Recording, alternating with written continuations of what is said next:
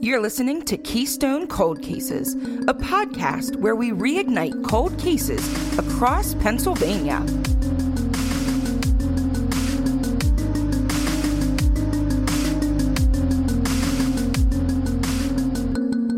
Hey, it's Amanda. Hey, it's Grace. Hey, it's Sarah. Hey, it's Chelsea, and today we're going to talk about Dawn Mazzino.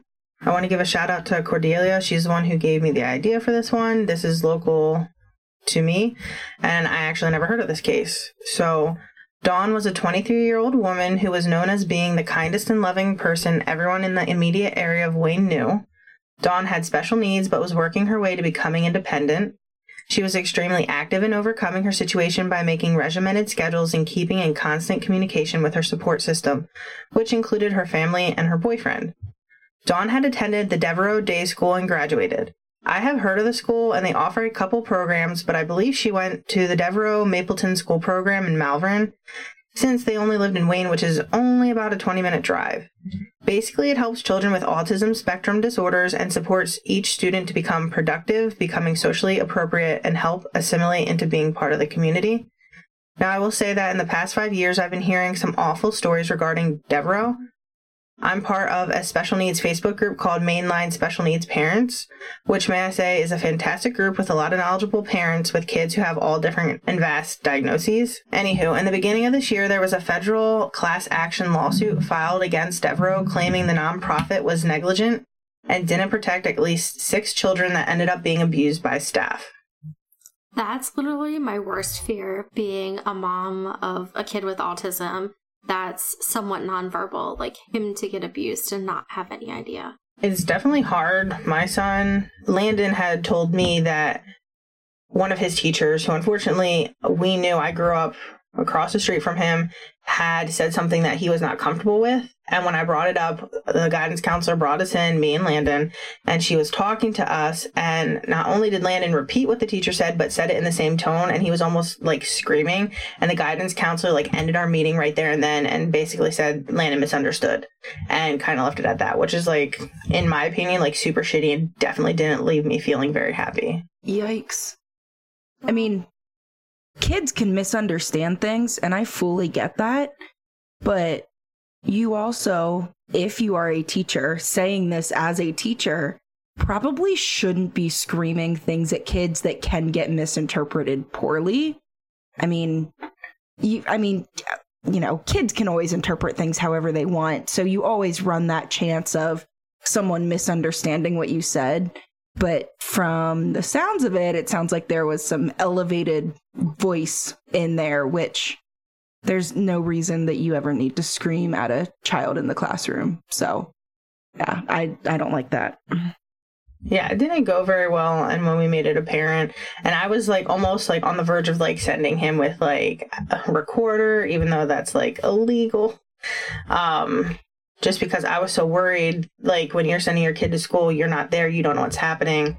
Like Amanda said, they might not be, they might not understand every situation. It's just terrifying to worry about sending your kid to school. That shouldn't be a worry for a parent. Yeah, absolutely. So, as Amanda said, there is potential that there are more children because some of these children might not have understood the situation or couldn't fully be able to communicate that something had happened. The lawsuit claims that between 2003 and 2019, the students ranging in age from 8 to 17 were abused. Out of the 6 students, 3 of them were from Chester County, which is where I believe the school Dawn went to is in. From all I can find, Dawn flourished in this day school and had no issues. She went on to graduate from Marple Votech School, which is in Broomall. Right after graduating, she went to work as a dietary aide at Paoli Memorial Hospital. She worked there a couple years until 1986 when she left to help her sister who was in a motorcycle accident. She felt she was needed at home, but when her sister got better, she took a job at Bryn Mawr Hospital within the food services department. It was when she was leaving work at Bryn Mawr Hospital on May 22nd, 1989, after a shift at work when she went missing. While researching multiple times for reference, but the most common time was that she left at 3. Dawn didn't drive and she relied on public transportation. She left work to meet her boyfriend of 4 years, Dan Cobb, where they were to go to a Special Olympics practice at the local Bryn Mawr YMCA. Dan also had some developmental disabilities like Dawn. Dawn loved the Special Olympics and she was an avid runner and also played soccer. Now, there was another discrepancy on the day she went missing. I found while researching that she was supposed to meet Dan at the train station versus meeting him directly at the Y. Either way, her mother Diane was getting nervous the later it was getting in the evening without hearing from Dawn. When Dawn didn't show up at her expected time, Diane decided to see if she had any messages on her answering machine. Dan had called and left a message asking why Dawn never showed up. I read in one article, Diane and her other daughter, Kathy, drove to the hospital to see if they could get answers. They talked to the security guards and coworkers. They could only confirm that they had seen Dawn working, but didn't know the exact time she had left. When they couldn't get answers from her place of employment, they called the police to report her missing. Unlike so many other cases we hear about, the police immediately moved into action for the fact that she was special needs, always kept in communication, and followed a regimented schedule. Given that this was 1989, I am doubly impressed that they did this. Not only did they hop right on a missing persons case, but it was 1989 and they hopped right on a missing persons case. Like most of the cases we cover, we don't see this. So I love that we're seeing it in this case. Yes, and later on, the mom says that she was just so happy how supportive the police and the community was with them. So the police and volunteer firefighters searched over 3 counties, which were Montgomery, Chester, and Delaware. They brought in track dogs, police crawled through underground pipes, and professional divers volunteered to drag local ponds. There was even a helicopter searching from above for any sign of Dawn. No evidence was found of what could have happened to her. Police then took her journals, date book, and notes. They also asked the family to compile a list of all of her acquaintances, and the family ended up producing 74 names, which the police began interviewing, which I thought was strange. I've never heard police asking a family for, like, a set list of acquaintances. 74 people? That's a lot of people.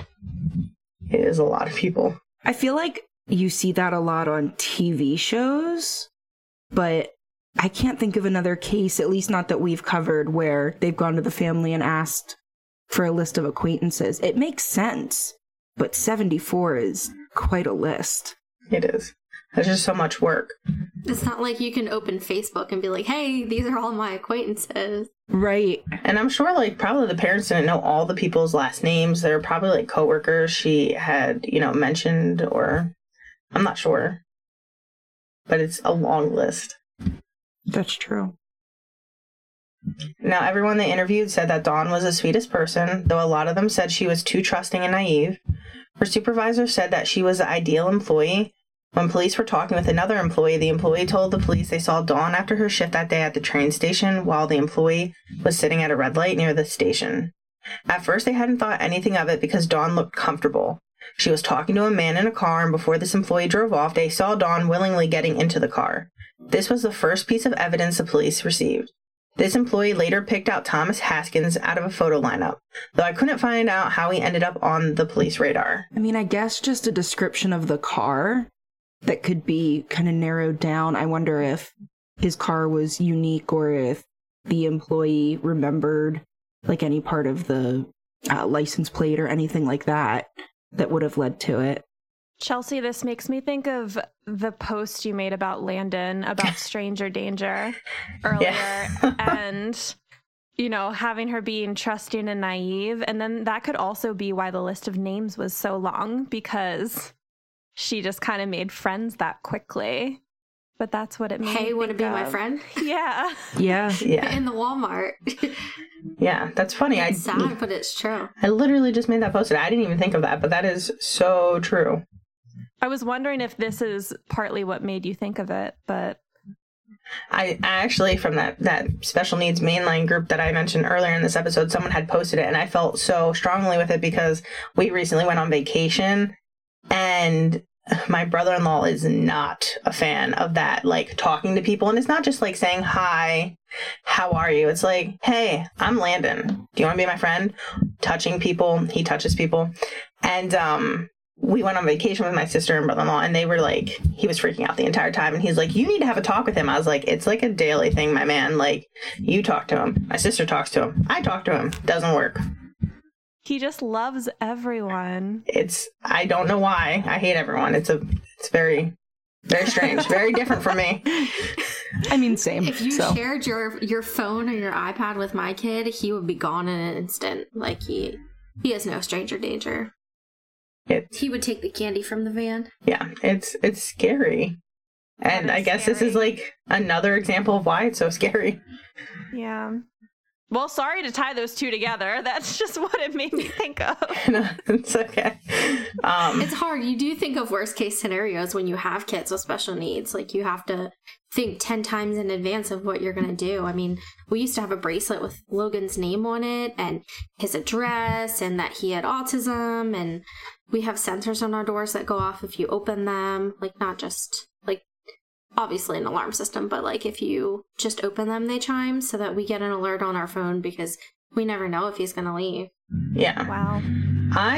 As Landon has gotten older, I like start worrying about other things. Landon is very handsy, and it's not like to be like inappropriate. He likes pressure, so not only hands but his body. Like I always say, it's like he's melting. He'll like literally just like somehow become liquid and all over you. And it's cute now, but when he is like a grown adult and he's trying to touch someone or hold someone's hand or hug them, he got in trouble at school for trying to kiss someone on like the cheek.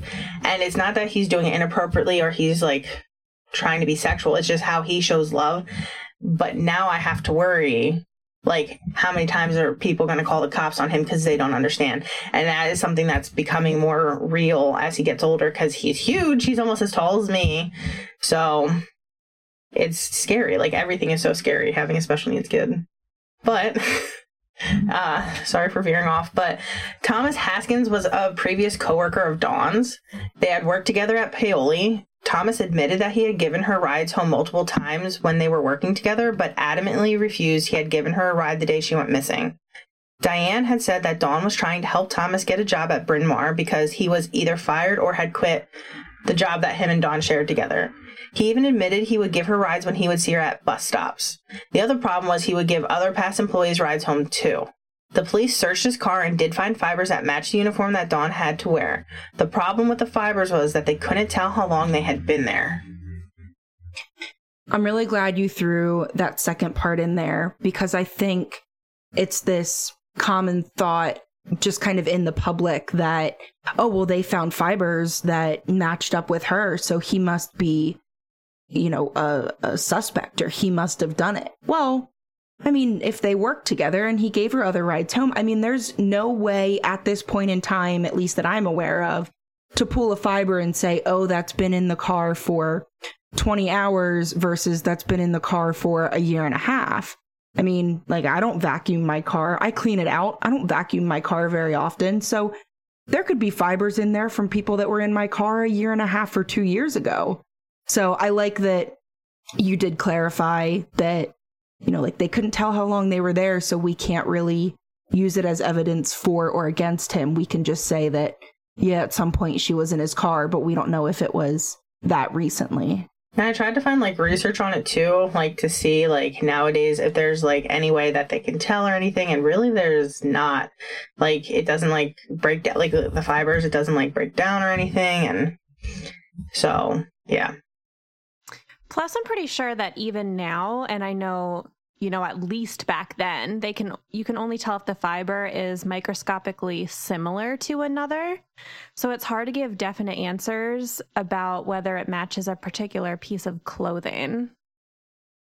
Plus, if he's giving other employees rides home, who's to say that it's not someone else that works there? Good and point. Even if it was a different, like, hospital, they all wear scrubs or they all probably wear something similar by the same brand. So who's to say that it's not something like that? Yeah, that's why I really wanted to throw in the fact that he had said that he gave other employees rides as well, because like it isn't a definite that it's hers. Now, Thomas Haskins was bad news, and if the entire family knew how dangerous he was, I doubt she would have been allowed to be around him. He was a 26-year-old man who at the time was out on parole for being a convicted murderer. Cool. I think it's great when convicted murderers get parole. Like, he was only 26, so clearly he hadn't served too much time. like, was he under 18? I know we're not diving into everything he did, but was he under 18 when he murdered someone that maybe he got a lesser sentence, or was it just life in the 80s? Hold on, give me a second. So yeah, he was under 18. Okay. Then I guess that makes a little bit more sense, but Not much. Yeah, not much. Not much. And I guess it would depend exactly. I don't know what his birthday is, so it was just on the cusp of being 18. Plus, I'm sorry to skip ahead. I just remember from reading it that the victim was Black, correct? Yeah. So I'm wondering if that had anything to do with the short sentence, honestly. Touche. That is another possibility, unfortunately. But we'll talk more about this. In 1980, that's when he murdered this 15-year-old girl in Reading. Trigger warning, he raped, strangled, and stabbed her in the neck with a paint scraper. And her name was Karen Stubbs. He had locked her in a room to die alone. She wasn't dead when he left. And this was in the apartment complex that his parents lived in. Like the same apartment, or just within the same complex? Yeah, Okay. same complex. Okay. He ended up only serving 5 years in prison before being put out on parole in 86. Wow. And clearly this is not someone you would want to be spending time with. So I get that he was under 18, but 5 years for murdering a child. It's crazy. Yeah, that's horrible. And it gets worse because only 2 weeks after the disappearance of Dawn, Thomas murdered his 14-year-old cousin, Andrea Nicole Thomas. What is wrong with him? Yeah, a lot. Good Lord. So here, Wow. Yeah, it's crazy. And here's another trigger warning. She was strangled to death with a telephone and electrical wire, found nude except for a bra pulled above her chest. There were puncture wounds in her back and a 2-pronged fork that was bent found nearby. Yikes. Yeah, it's insane. And there was more to it, but I mean, it pretty much paints the picture what I said, how brutal it was. And there was more, and it's really strange because I could not find a lot of information on Karen Stubbs, but for Andrea, there was like a huge list from like the court. So I was able to find more information. But she was found by her aunt, who returned to Thomas's parents' house. So this happened in his parents' house, in the apartment complex. Which is crazy. Wow. He had covered her body with a blanket and put a pillow over her head. And really all I have to say is, like, I feel bad for his parents because you don't want to have a child that murders someone and then in your house and another family. It blows my mind.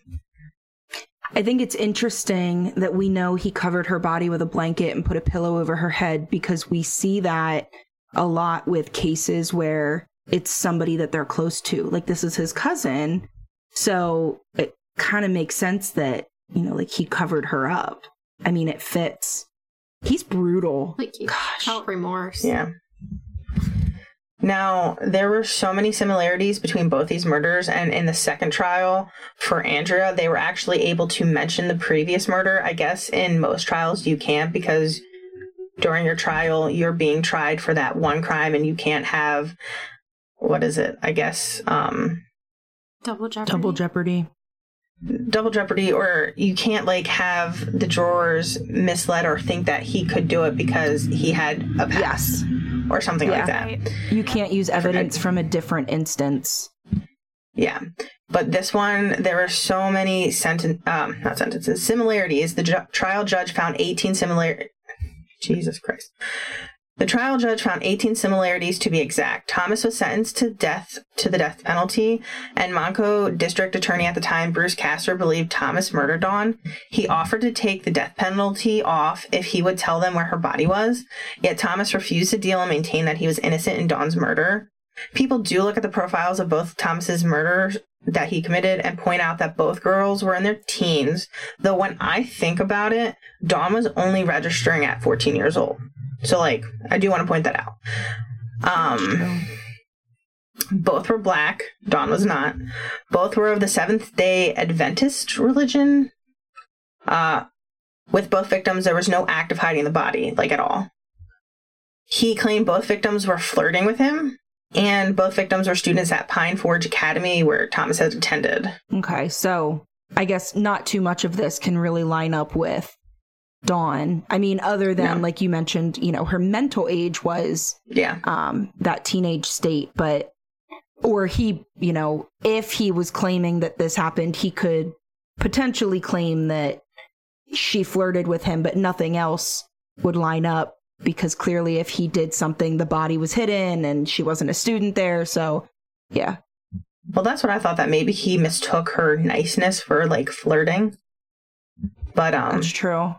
And I looked at all the other, I mean, there were a lot of things and nothing else really lined up with Dawn on the list at all. And really, when for Karen's murder, he immediately admitted. For Andrea's murder, the family had the people over who had seen her that day, and he didn't immediately admit to it, but he put himself there at the same time of the murder. And when they pushed him again, he was just like, oh, well, she flirted with me, and then admitted. So it wasn't like he was like hiding it. So why would he do that for Dawn if he didn't do it for two? Like, what? I don't know. Right. I was just going to say that. Why would you go from not hiding a body and saying, yep, I did it, to hiding a body, I didn't do it, to going back to the same? Like, it doesn't match. The progression doesn't. Yeah. So I'm assuming her boyfriend was probably looked into at some point, just because they normally look at the significant other. I don't think he was at all. I didn't, in any of the research, I mean, they didn't mention him that often, but he did have developmental delays like Dawn, and he was registering at a teenage level as well. And he was actually at Special Olympics. He made it to the practice where she hadn't. And he doesn't have transportation either. So he's also relying on public transportation. Public transportation, I feel like it'd be harder to like transport a body on a dead body on a train. Yeah, basically. Right. Yeah, maybe a little they bit more just difficult. cleared him super early, so it wasn't really worth reporting on. Yeah, there's not much about him listed. But now I'm thinking about someone carrying a dead body on a train. No thanks. Thanks, Amanda. Well, what was the case that we just covered? And they were found near like all the homeless people near the train station? That's true. Yeah, that is true. But I don't think it was him at all. No. It doesn't sound like it was either of the people we talked about. Mm. And he was the only one listed as a person of interest. And there's still some people that do believe that, you know, it's him, like, pretty strongly. Though I don't think it lines up, honestly, at all. But Dawn is listed as a missing person, and I'm assuming it's because there hasn't been a body found. Police still feel that she is no longer alive. The family desperately wants to give Dawn a proper burial. The family says Dawn is still a big part of their lives. They still talk about her and have her pictures up. Diane says, we march on. Dawn would want it that way. Diane says the police were so communicative and supporting. She's quoted as saying in the beginning, not a week has gone by when someone hasn't talked to me. The support in that way is outstanding. It lets me know in my mind that no one is going to forget about it. Probably one of the greatest fears of any mother is that the people are going to forget. Dawn had brown curly hair, brown eyes. Her ears were pierced, and the last clothes she was wearing was a gray skirt, maroon vest, white shirt, and a black bow tie. To provide information, contact the Radnor Township Police Department at 610-688-0050 or the Delaware County Criminal Investigation Division at 610-891-4700 or Montgomery County CID at 610-278-3339. The family has a $5,000 reward for any information leading to the arrest and conviction of anyone responsible for her disappearance. This episode of Keystone Cold Cases is sponsored in part by Cocoa Counseling Center in Hershey, PA, 2 blocks off of Chocolate Ave. Cocoa Counseling Center is a Christ-based counseling center specializing in therapy for individuals, couples, and families. Mental health is important to us here at KCC, and great therapists are the first step in seeking treatment for mental health. Cocoa Counseling Center provides just that. Highly qualified therapists who are real people and who have experienced the real world. For more information about appointments, insurance coverage, and areas of expertise, check out cocoacounselingcenter.com. That's COCOA counselingcenter.com or call 717-298-1366. Hey, it's Chelsea. Hey, it's Grace. Hey, it's Sarah. Hey, it's Amanda. Today, we are going to be talking about the basketball legend Richard Peete. Richard Peete was, by all accounts, a local basketball legend. He was an outstanding member of the 1944 Class A Section 5 championship team and was considered by many as one of the best players to ever attend Beaver Falls High School. He spent 2 years in the Army, followed by a season with the Harlem Aces basketball team, then later joined the famous Beaver Falls American Legion basketball team, where he won 4 state championships.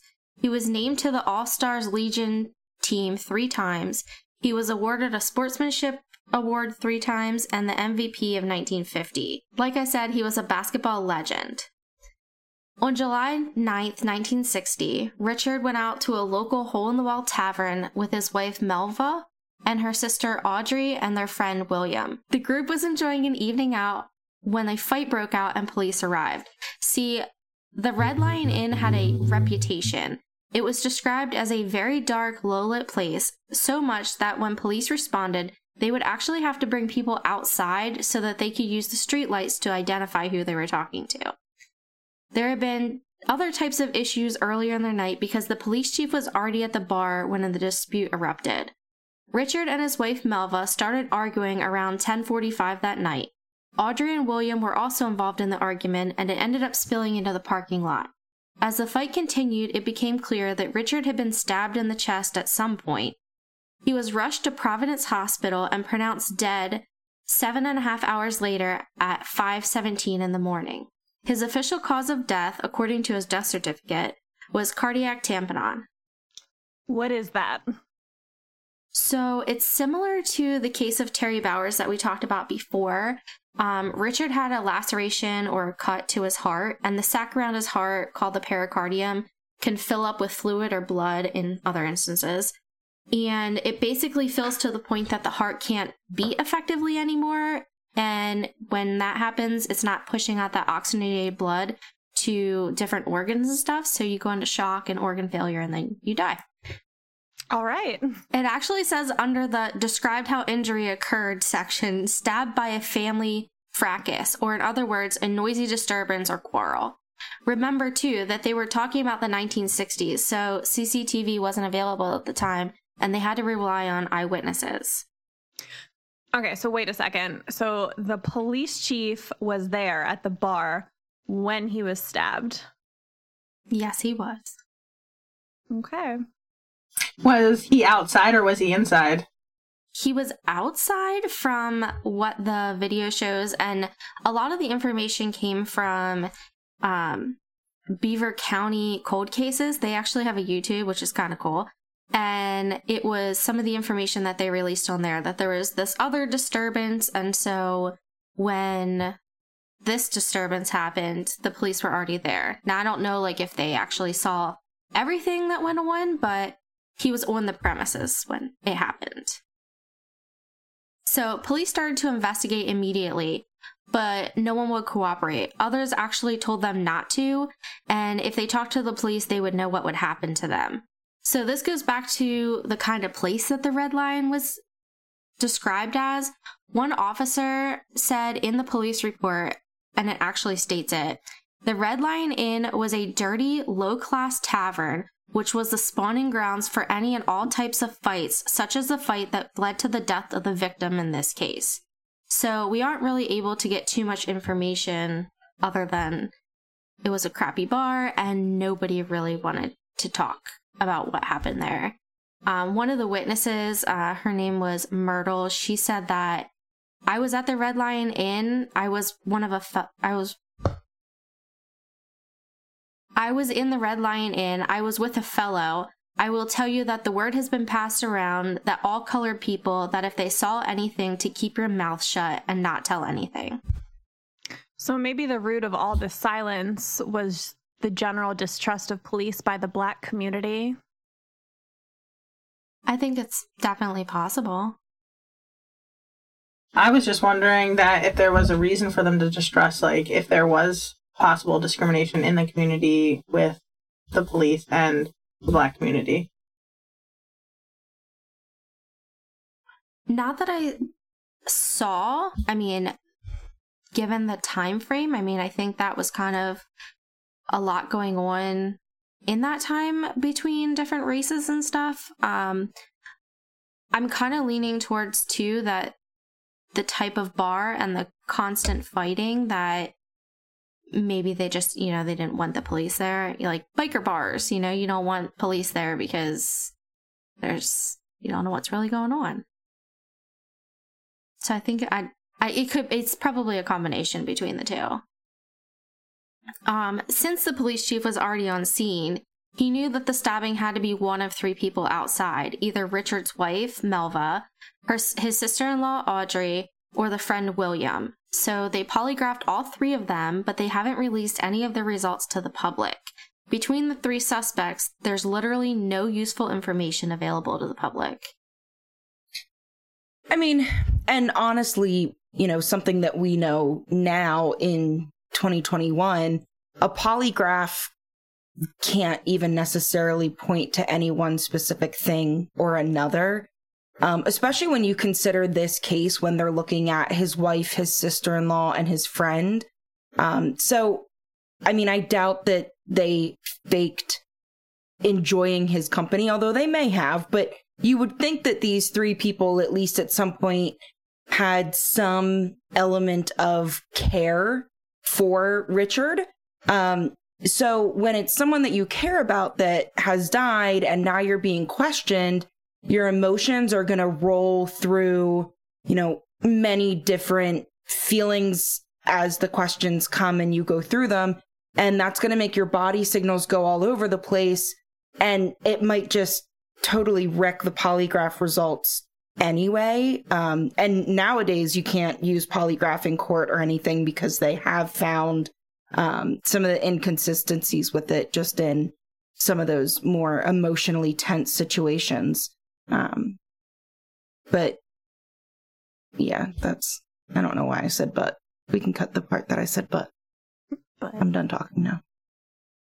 So my question is, was the weapon ever found and taken into evidence? Because I always think that if you're semi-stabbing frantically, that sometimes when there is blood, the person who's stabbing could slip.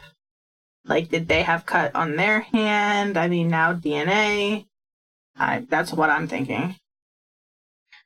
So later in the investigation, they did find a knife that they think was used that night, but they had no way to prove it. So I don't know if they found it, like in the parking lot or in the bar, or I'm not quite sure. And I'm not sure how much later in the investigation it was actually found. Okay. So of the three, I keep saying, so the three suspects, we have Melva, Audrey, and William. Melva and Richard had married, and they actually had a daughter, Emma, who tragically passed away at the age of 2 from pneumonia, which wasn't too long prior to Richard's death. So I'm kind of leaning towards maybe they were fighting about that or was causing a lot of disruption in the marriage, because I'm sure that, a kid passing away doesn't make things easier. And Melva did actually remarry and have additional kids, but she passed away in 2014. Audrey, her sister-in-law, passed away in 2010, and that's literally the only thing that I could find on her. And then you have William, who was in the military. He was honorably discharged in 1945. He married and had a daughter in 49, and then a son in 57, and he also passed away in 2011. So there's really nothing on him either. I have to wonder if there's some secret that someone knew and maybe threatened to tell or bring to light, and that kind of incited this fight. Maybe Richard was the one that knew the secret, or he was involved in something. And I kind of think of the quote that two can keep a secret if one of them is dead. Like, as soon as two people know a secret, it doesn't stay a secret for long. Now, like, I can't imagine going out to, like, our local brewery that we go to often with my husband and a friend and, like, my brother-in-law and ending up one of us stabbing another one in the street in an argument. But yeah, I feel like there's a lot that we don't know, but I feel like there's something that maybe was trying to be concealed through this fight and eventual death.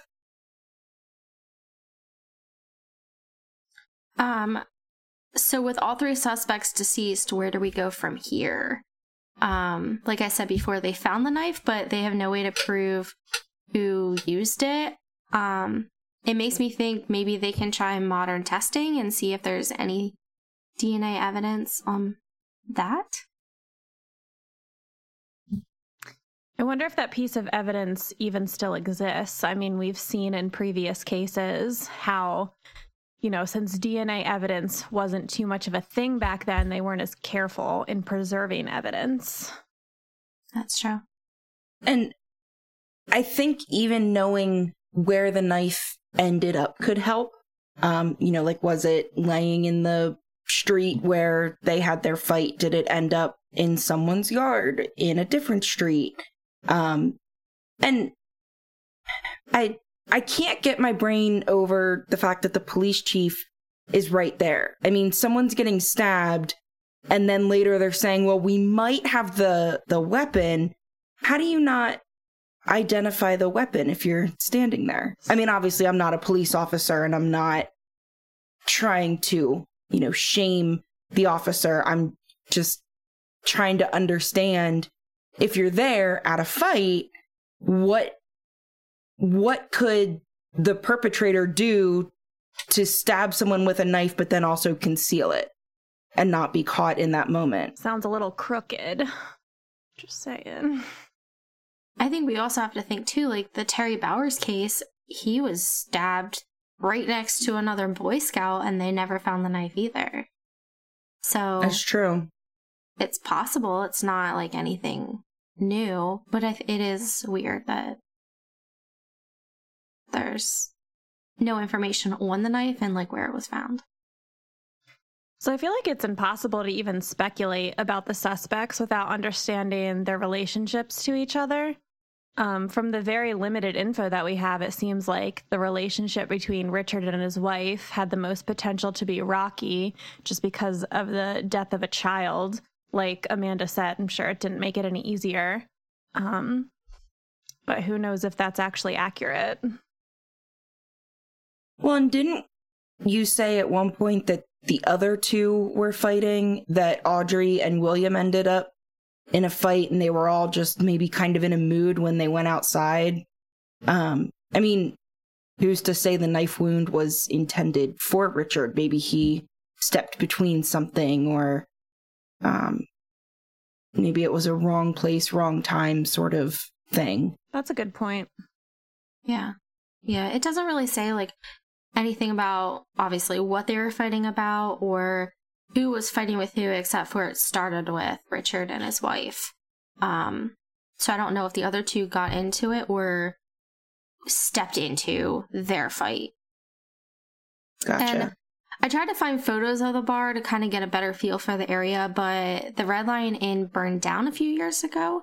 And residents in the area actually tried to delay the fire department by coming to extinguish the flames because they didn't want the bar there anymore. Like, they didn't call 911, and when they did, they tried to stop 911 from coming because they just wanted the bar gone.